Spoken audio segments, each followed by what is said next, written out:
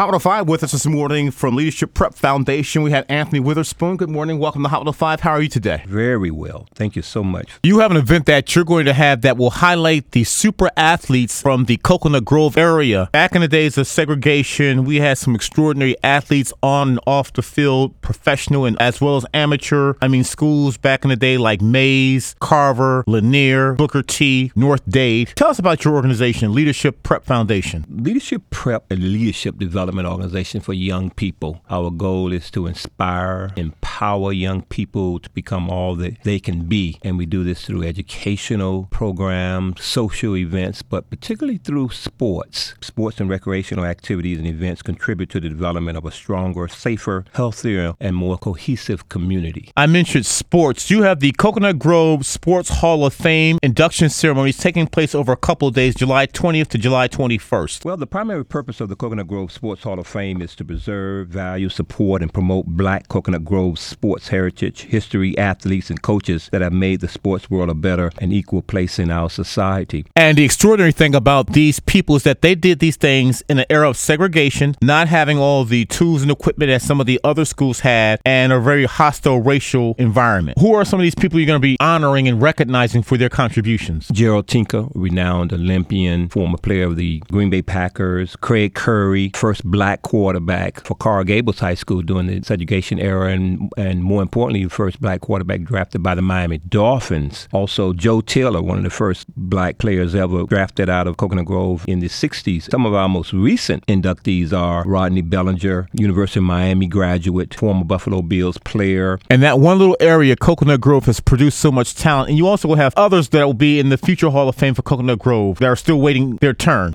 Some of our future inductees would be Van Wader and Amari Cooper. The events for the Coconut Grove Hall of Fame induction ceremony starts on Thursday night. Thursday night, 5 to 7 at the Coconut Grove Marriott Courtyard with a video documentary that highlights the rich history of Coconut Grove sports. Then we come back on Friday morning with a press release and wonderful seminar headed up by Mr. Rory Edwards entitled So You Want to Be a Pro, and it will tell a lot of young people and young adults the highway to becoming a pro as well as the pitfalls. That's going to be a wonderful seminar, 10 o'clock on Thursday. Then we have the Hall of Fame induction event itself, 11:30 to 2 o'clock at the hotel. We will be inducting about 19 individuals in the community that have had outstanding careers, both from a community leadership perspective as well as the student athletes during their era of playing in the 60s and 70s, even the 80s. And what's the cost to attend the Coconut Grove Sports Hall of Fame induction ceremonies? Well, it's only $40 for the luncheon ticket. We invite everyone to come out. The seminar, by the way, Mr. Rory Edwards, So You Want to Be a Pro, is free. So you're welcome to come there and also bring your young student athlete, if you have one, to learn some great principles to athletic success. And let me also say, Rodney, we have you on Friday night with an